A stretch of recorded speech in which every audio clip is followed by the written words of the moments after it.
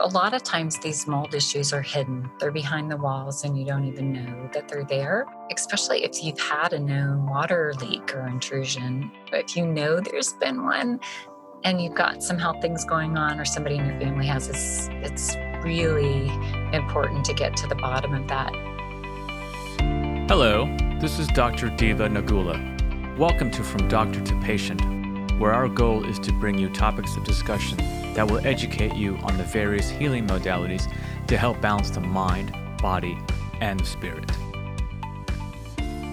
Hello, and welcome to another episode of From Doctor to Patient. Today, I am joined with Dr. Ann Shippey. Dr. Shippey is on a mission to help create extraordinary wellness by using cutting-edge science, testing, and the latest genetic research to find and treat root causes, and not just the symptoms of illness. As a former IBM engineer, Dr. Shippey became frustrated that traditional medicine couldn't find answers for her own health ailments, so she left a decade in engineering to adapt her skill set to the world of medicine. She attended the University of Texas Medical School and has a thriving practice in Austin, Texas. She's board certified in internal medicine and certified in functional medicine. Creating custom blueprints and real-world health solutions for those suffering from any combination of physical, environmental, genetic, and individualized health concerns, she insists on using science and personalized attention to treat the patient in totality and not just bandage symptoms. She's on a tireless mission to help create a world of wellness because every life matters. She's the author of 2 books, Shippey Paleo Essentials and Mold Toxicity Workbook. Assess your environment and create a recovery plan. Hi, Ann. How are you? Great to be here. Thanks for joining me today. Thank you. I'm happy to be here. You know, it's really interesting. I enjoy talking to functional medicine, integrative medicine practitioners, and I always try to get a understanding and a sense of why they got into integrative and functional medicine. And for me, it was not too long ago where I got into the field of integrative medicine, functional medicine. I used to practice in interventional pain management. And then unfortunately, I was struck with illness with stage 4 non-Hodgkin's lymphoma. And as I really discovered what this was all about, I determined that it was a culmination of factors that led to the diagnosis. It was more lifestyle than anything else. I wasn't eating right. I was stressed out all the time. I was working a lot, didn't have any coping strategies, didn't have a sense of community. All this was really that led to the diagnosis for me. So you have a very interesting story in terms of how you became a doctor and then how you went into functional medicine. My body's been my greatest teacher, actually. Yeah, I thought I was, basically blue blood kind of thing. I had a chemical engineering degree and then got my master's degree in manufacturing systems engineering. And I loved working for IBM and managing teams to do great things like get rid of chlorofluorocarbons years before they were mandated by the government. So I just thought I'd found my career path and I was really happy and loving it. And then I went on vacation 1 year and came back and my body was just really broken. And I went from doctor to doctor, did every test, every medication that was suggested. And even the Band-Aids didn't work very well to try to help me, feel better. I couldn't keep any weight on. I was so skinny that people thought I had cancer that I worked with. And I was just hurt. My gut was just hurting all the time with no answers. But I had some faith in my body. I just knew that it could get better. So I started thinking outside. It was before the internet. So I just started reading books and then I looked for integrative practitioners. I went to see a nutritionist, a naturopath. I drove several hours to see this immunologist that was kind of practicing outside the box, tried herbs, just everything that I could think of that might help my body to heal. And finally, I pieced together what needed to happen. So my gut started working again and I could put weight on and feel good again. And by that time, I had gotten so fascinated with how the human body worked that I literally woke up one morning and decided I was going to go to medical school. Wow. That's amazing. It's been a long haul, but it's been so worth it because I get to do the things that I love to do as an engineer and manager for IBM, but really make a difference in people's lives and hold that space for hope that people can really heal, even when their bodies feel pretty broken down. Right. And then you were an internist for some time, and then something happened that switched you over into functional medicine, right? Yeah. So when I finished my residency in internal medicine, I had a 1-year-old and a 5-year-old. So my Wow. body was kind of tired again, and I needed to stay in Austin. At that point, there were like 2 integrative fellowships that I could have done, and it just really wasn't an option for me. But I knew I needed additional training. But I joined a small internal medicine group with 2 other women, and really loved that too. But I started realizing, oh my gosh, I'm doing the medicine that didn't provide the answers for me. And I happened to get sick again. Oh, I developed a couple of autoimmune disorders. One, Sjogren's syndrome, that was so bad I really couldn't have a conversation without a piece of gum in my mouth, and I couldn't wear my contacts anymore, that kind of thing. And then also, then my lab work showed that I had antiphospholipid antibodies, so I was at risk for having a stroke. right. Um, so right at that time was right when it was about 16 years ago, right when functional medicine was starting to be on the map, like you could find them. Right. And so I went and did the trainings that I could do with them, and then several months later, I was armed to start my own practice to be able to do what I do now, and start to see that when the body has everything that it needs, all the nutrients, and managing stress and not being overwhelmed by environmental toxins, and you account for any little genetic glitches that you have, that you really can be super healthy. Right. Was the second bout of illness, was that related to something that you had initially years before? I think it was mildly related. Okay.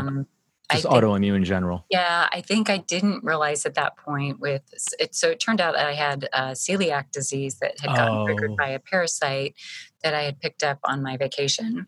got it. So even once the parasite was gone, um, I still had some cilia in my gut, and the antibody test didn't show the issue. So I think there are a lot of people with low grade celiac that aren't getting diagnosed like but I didn't understand at that point Right. how meticulous I needed to be to keep the autoimmune issues at bay.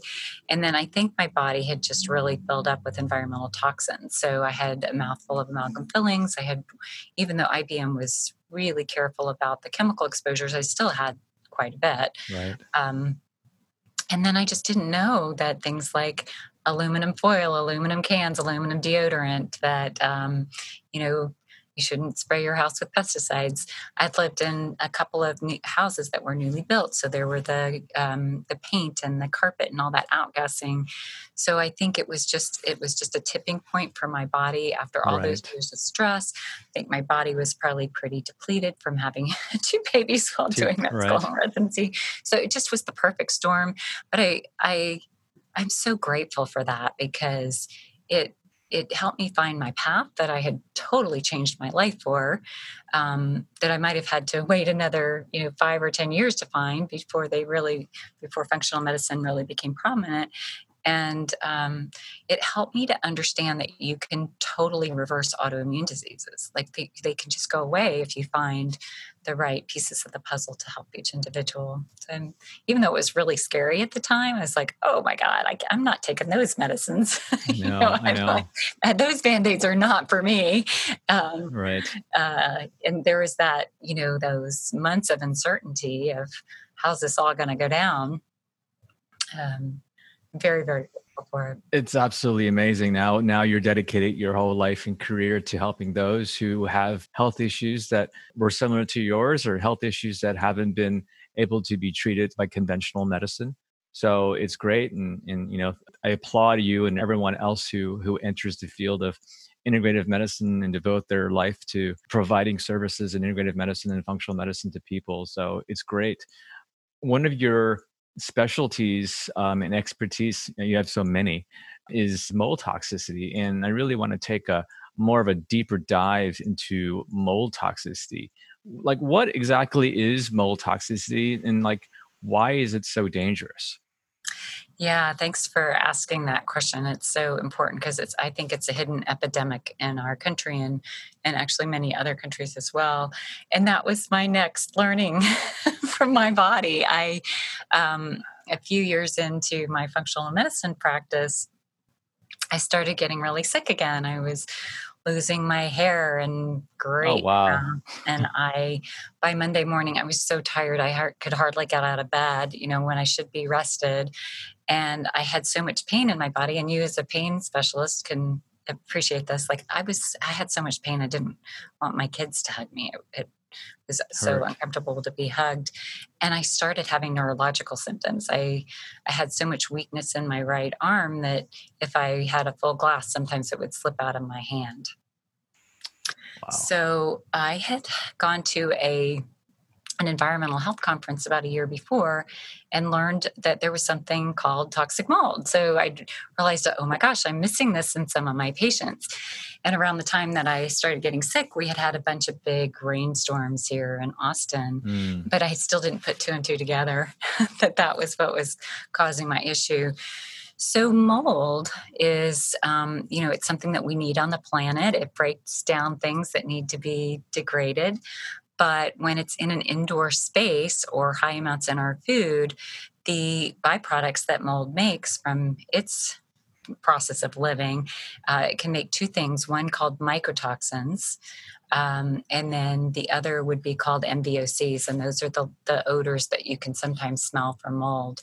But these mycotoxins, there are thousands of them. Some of them are really dangerous, and some of them are not that dangerous.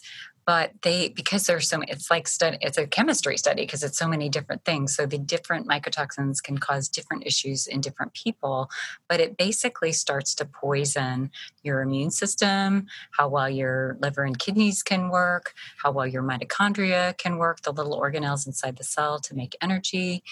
It can damage the cell membrane so that the chemical messengers in your body don't work very well. So it really can affect almost every system in the body. So increase the risk for infection, increase the risk for cancer, and cause some pretty severe neurological issues. And even it can be a trigger for the autoimmune diseases too. So, it used to be kind of my diagnosis of last resort. Like I do all the other things that I right. knew how to do first and then go to mold. But now, if I get the sense that somebody, like, the puzzle pieces are adding up to mold is an important piece of this, we go right there. And then a lot of people hear me speak or, read things that I've written and they're like, oh, okay, that might be me, and actually reach out to me to help them with their mold. Right. And you were inflicted by this. And so it took you some time to determine that this was the cause of this illness that you were experiencing. Was anybody else in the household facing this type of issue as well? Such a great question. So I think I was the most susceptible because I probably still had more work to do to help my body to Mm, detoxify. So basically, my barrel had filled up a little bit of metals, a little bit of chemicals, a little bit of pesticides, all those kinds of things. And so I think my tipping point was probably more severe, but it did affect my kids too. wow. So one, it really affected his mood, and the other one, it affected his capacity to learn. So, about the time that I was really getting sick, his third grade teacher was really complaining about his behavior. So, anytime she'd try to start to teach a new concept, it would be so upsetting to him how it felt for him to learn that he would get agitated. Sometimes he'd have to like physically roll around on the floor, get out of his seat. Um, and he also had a lot of sensory issues. So we could never get tennis shoes on him. He just wore Crocs. We had to Oh, cut wow. the we had to cut the tags out of um, his clothes. And he had just a really short fuse. Anything that frustrated him, it would, he would really get upset. So this was in a November timeframe. By the time we did, went through got moved, went through the holidays, had the follow up with the teacher in February. She's like, everything's fine. Yeah, Wow. yeah. So, it was more in retrospect for the kids. I didn't realize that it was affecting them. And that often happens with families. Like one person is generally much more affected than the others. But then either once they've remediated or moved, we see other benefits from the other family members. Hmm.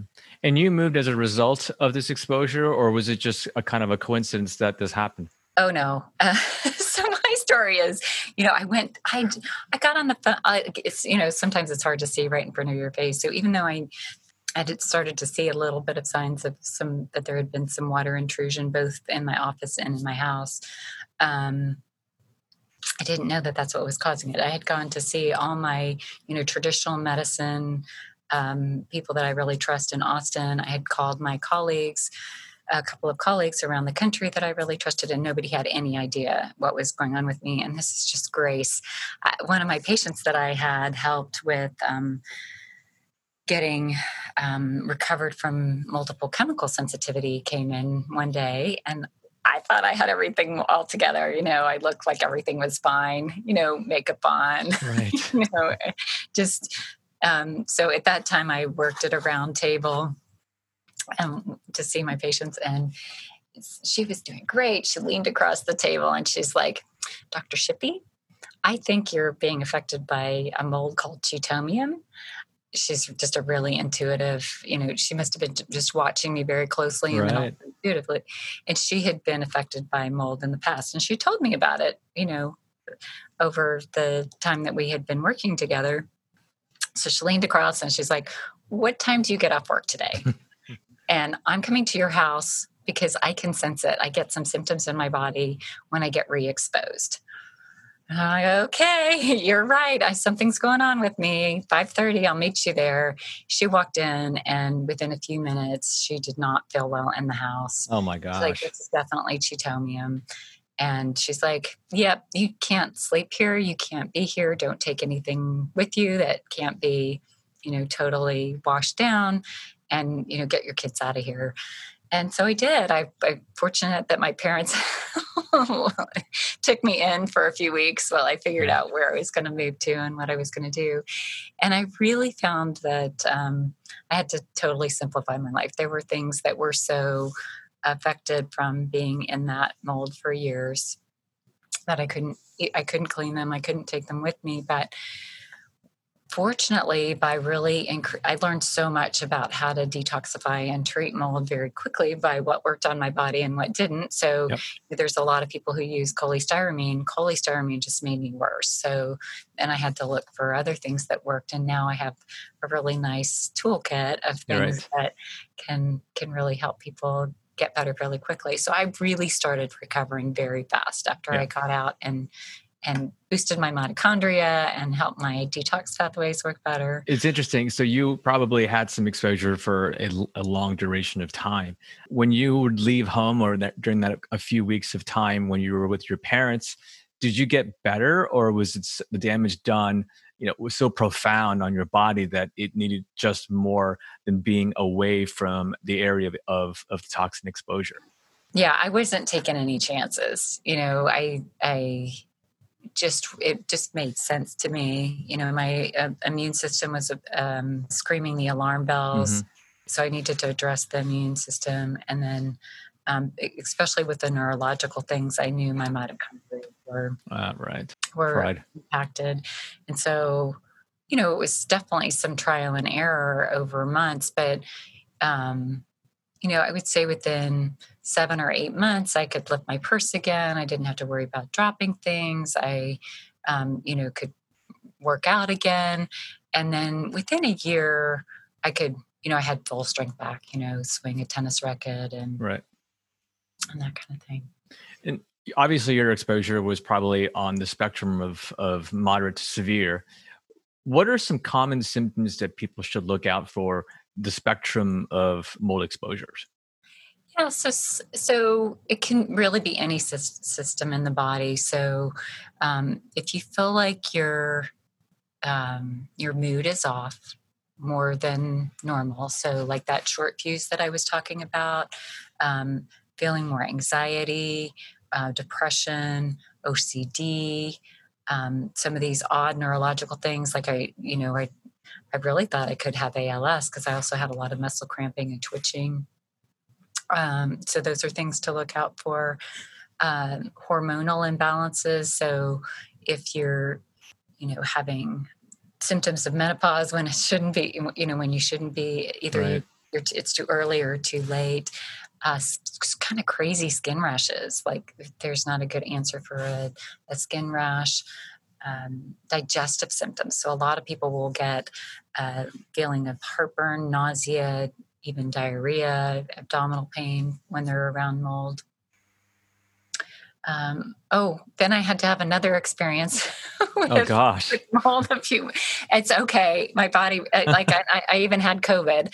I had to learn about COVID from getting it, which was great because now I know what to do for people with COVID. So I think I had kind of minimized the pulmonary symptoms that can come with mold. So I developed asthma for the first time in my life. So like all of a sudden, 95% of buildings that I went in, I would feel short of breath, like I couldn't breathe. So that's, if you have new onset asthma, a lot of these chronic sinus infections can also be from mold. So it's a lot of different issues. And then there's a lot of associations with cancer, and really disrupting the immune system that way. It can disrupt the immune system with developing autoimmune disorders, especially things like the thyroid, and then also just depleting the immune system, so you're more likely to get infections. There's it's a constellation of symptoms. So there's a lot of different disease processes that actually have very similar constellation of symptoms. When should we test ourselves for mold toxicity? When should that be at the forefront of our thoughts when we're feeling ill? Yeah, I think it's, if you're having some kind of constellation of those things, combinations of those things, odd neurological things, new onset gastrointestinal things when you can't find another source of it, the skin, mast cell activation where, people are having a lot of histamine reactions. I go there a lot sooner now because I just don't think, I don't want people to wait till they're falling off the cliff. Makes sense. Yeah. So, and then of course, a lot of times these mold issues are hidden. They're behind the walls and you don't even know that they're there. But especially if you've had a known water leak or intrusion, the toilet's overflowed or there's been a little roof leak. If there's been one and you've got some health things going on or somebody in your family has this, it's really important to get to the bottom of that. In most places in the country, if a leak isn't dried within 24 to 48 hours, there will be mold. Now, drywall usually has some deposits of mold spores in it, so it just needs to get a little wet, have a chance to grow. And then even if the leak is stopped, that desiccated mold in that wall or wood can still be dispersing some of the mycotoxins and the mold spores. Mm-hmm. Hey, Dr. Diva here. Thank you to all my listeners who supported my book and helped to make it a huge success. You all have helped us hit number 1 in Barnes & Noble, number 1 in oncology, cancer, healing, and medical ebooks, and number 21 in all of the Kindle store. You've also helped us hit number 3 on the Wall Street Journal bestseller list. If you haven't received your copy, you can find it on Amazon, Barnes & Noble, or booksamillion.com. Visit FromDoctorToPatient.com to become part of our growing community of health and wellness aficionados and to learn more.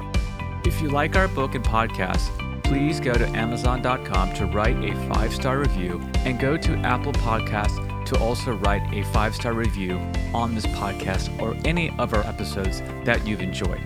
We need reviews to attract and secure top-notch guests for this show. Thank you so much for your support. And what if you go through a remediation process after a leak's been discovered? Say it's been after a few days, or maybe even a week, and you see that the seeping of the water by the wood and the drywall is elevating. And is the remediation process with the humidifiers and the drying, is that sufficient to remove the source of the mold, or is it too late at that time? Yeah, I feel like it's too late. In fact, in the last couple of years, there have been a couple of things that have happened in my office, and um, immediately we take off the floorboards, rip up any flooring, and get the dehumidifier in there. And the one time that it was, we didn't realize it for 48 hours because it happened over a weekend. We just ripped all of the drywall out Right. because it's just not worth the risk. Mm-hmm. I agree with you. Yeah. For diagnosis purposes, I mean, you were talking about earlier that there is over 60 or so mycotoxins to test for. What do we do? I mean, if we're suspecting a mold exposure, what's the diagnostic process that a person goes through? Yeah, so it can, a lot of this isn't covered by insurance. So a lot Right. of it depends on what the budget is because mold gets really expensive. I'm still recovering from my mold mold issues, getting rid of everything. And because when you're that sick, you do what you need to do. And then remediating, removing those kinds of things. So just knowing there's going to be budgetary constraints for most people, sometimes we'll do things sequentially. And sometimes if somebody's really sick, we'll just just go for it. So I like to use two different tests to look for mycotoxins. They're two different technologies. And so depending on how a person's detoxification pathways work, I get different answers. And it's kind of like a Venn diagram, right? So the bigger scope I can get, the more I can make sure that I'm not missing something. So they're both urine tests. So one is called Great Plains Laboratory, and they have the most broad list of mycotoxins that I can look for. And then the other one's called Real Time Lab. And with Real Time Lab, what I like to do is a glutathione challenge. So I have people do the urine collection without glutathione, just kind of a random test. And then I have them take glutathione, a large dose of liposomal glutathione, and then retest their in about 8 hours and see how much additional toxin comes out. Because some of us that are most susceptible to mold toxins don't make glutathione very well, which is one of the main things that helps to get rid of a lot of different chemicals and heavy metals. And so then that also gives me an idea about treatment. When we see it really low on the baseline testing and then it goes up, I know, okay, good, I've You got can give them a tool glutathione. that's really Yeah. going to help them get the toxins out of their body. And then sometimes we were colonized or infected with mold. So I'll do some samples that help with that. And a lot of times people have gotten some mold in their sinuses or in their gut. I don't have a great way to get their lungs. There's also another urine test that checks for some of the other byproducts of mold that can help to identify the colonization infection kind of thing. Mm-hmm. And then I just, sometimes one of the tests that I do, I actually have to send off to Germany. Oh, wow. So one of my patients was feeling like she was not recalling things very well. So she's in her mid to late 60s, and she's like, "Yeah, I just can't find the words as well, and I don't feel like my brain's working as well." So we sent this test off on her, and she had some aflatoxin, one of the mycotoxins, sitting on one of her ApoE genes that was then affecting her brain. So we did a bunch of treatment to help to detoxify her. And within 7 months, we rechecked that test. The epigenetic marker from the aflatoxin was gone, and her memory was working great. She was recalling names and words and everything much better. So, so we have a lot, that to be said, we have a lot of tools in our toolbox that can really help us to look at what the impacts of mold are. And then one of the biggest issues is actually finding the source of the mold. So a lot of the mold inspectors are not very rigorous about the testing. They've been doing it for years, and they really don't fully understand the health implications of mold. So they're not using the latest technology and being able to test for what's going on in the house. And I feel like part of my job is retraining inspectors that I have working with my patients, because they need to understand, hey, we know there's a mold exposure. You need to help us find it. Right. So a lot of them are still just doing these air samples that don't pick up some of the worst molds because their spores are really large and they just don't float in the air very well. Right. So we do need to do some of those air samples, to make sure that we don't miss something. But using dust in the house and checking it both for mycotoxins and for the DNA of the molds really gives us a better view of what's going on in that building. So what I recommend to people is, if you bring a mold inspector in and they're not wearing protective garb, if they're not wearing a respirator and covering themselves with the protective clothing, Right. they don't understand what they're The health implications, right? Yeah, like that, to me, that's one of the most dangerous jobs there is, to go into these buildings that are more than likely moldy, and they're not taking care of themselves. It's very Right. dangerous to be, opening up these air conditioning units and, putting probes into walls that are suspicious and not making sure that they're not getting a huge exposure. So that's one of the tips on selecting an inspector. Yeah, that's a great tip. Obviously, some of the treatment involves mechanical, where you have to get the inspectors in to find the source of the mold, and then obviously go through the process of removing and drying and so forth, and eventually you might have to move. But you were talking earlier about a glutathione challenge, and I'm a big glutathione fan, but I wanted to talk more about that, as that's one of the ways we can treat and improve our detoxification systems. But in general, can you go over and give us a broad overview of glutathione? Yes, glutathione is something that we make in our bodies. We can get one of the most powerful antioxidants. Like, I think it's even really beneficial to be on right now with all the COVID going on, because it really helps the immune system to work better. It helps to, directly, it helps to reduce inflammation. And we know inflammation is our enemy for lots of things, but especially with COVID going on. And then, it helps to zip out a lot of toxins. So I give my desert island list. I could only pick a couple of supplements, but what I pick, and that would be one of them, because I know genetically my body does not make glutathione optimally, but then a lot of people have a low glutathione just because of the daily little exposures that they have, that they don't realize that they're having from environmental toxins. So it just gets depleted. Right. And I know glutathione can come in a multitude of forms, plus there's precursors that you can take that will convert into glutathione. What's the optimal way of getting glutathione for ourselves externally? Yeah, I find that most people do best with the liposomal form of glutathione, which just means that instead of digesting it and breaking it down into its components, it gets absorbed in the right molecular structure to go to work right away. So I'm really picky about the brands. There are 3 brands that I love.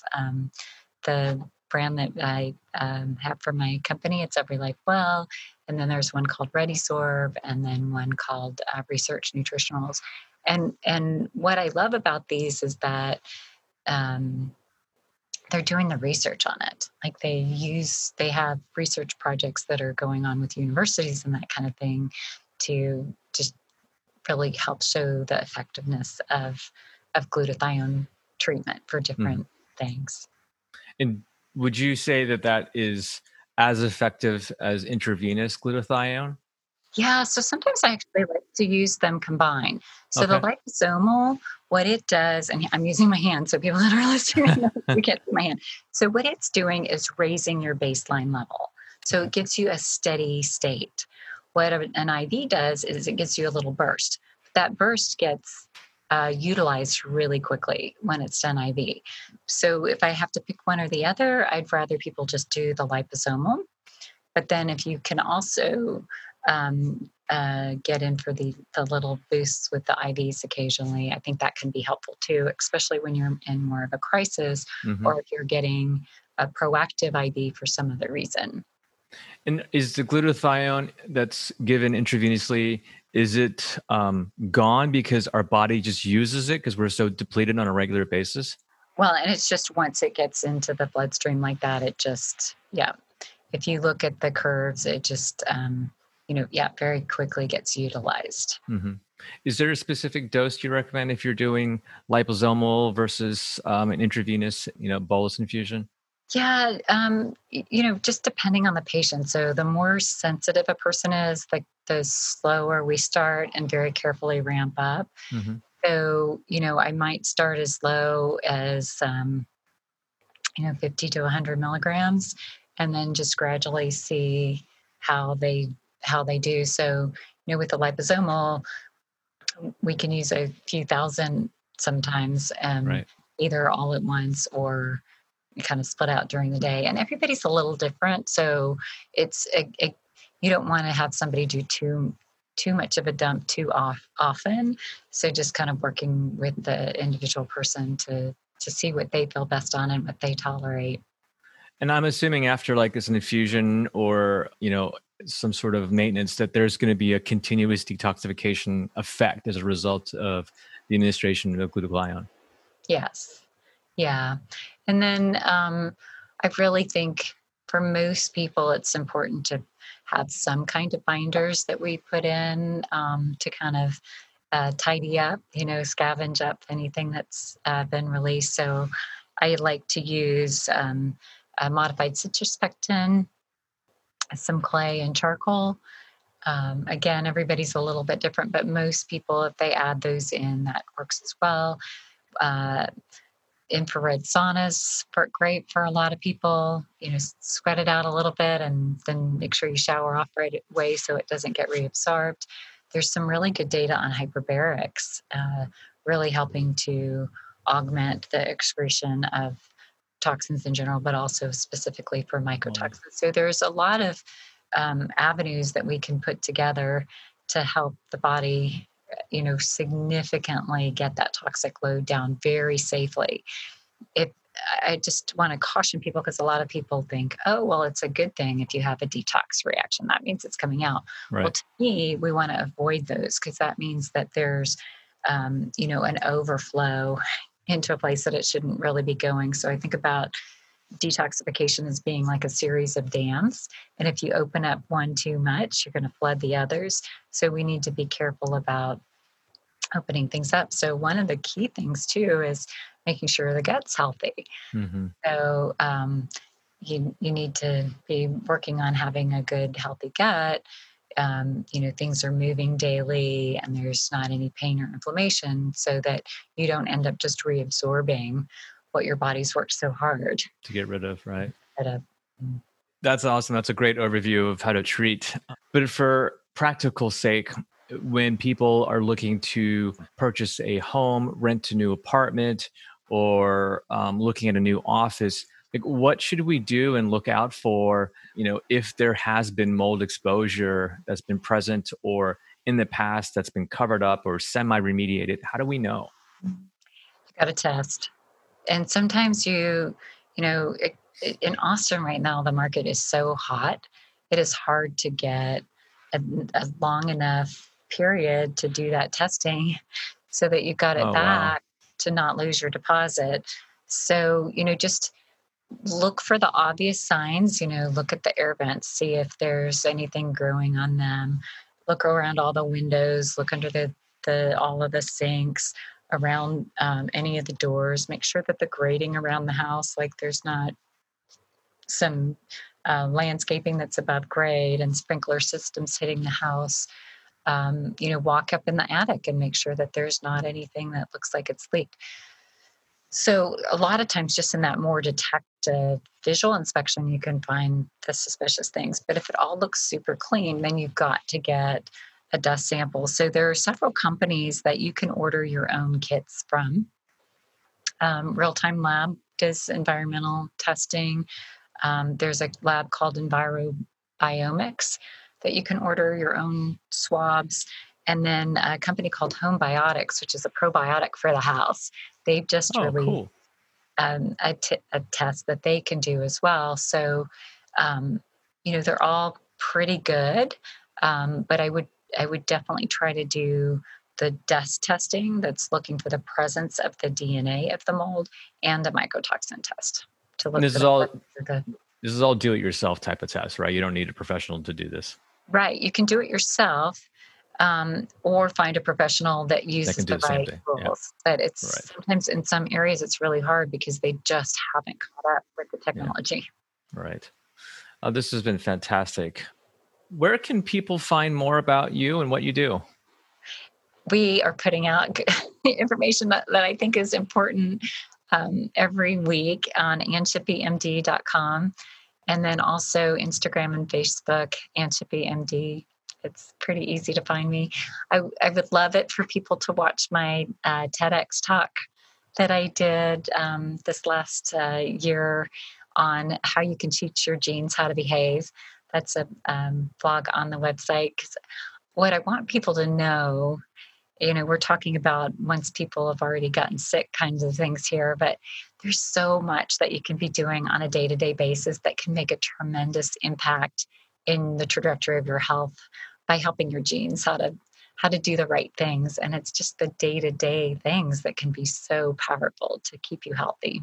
Right. This is such great information to have. And I'm going to make sure that we put all the information about your website and you and your books, as well as all the great pieces of information you've given us on our show notes. So thank you so much for being a guest on the show. And I hope to see you in a few months at the conference.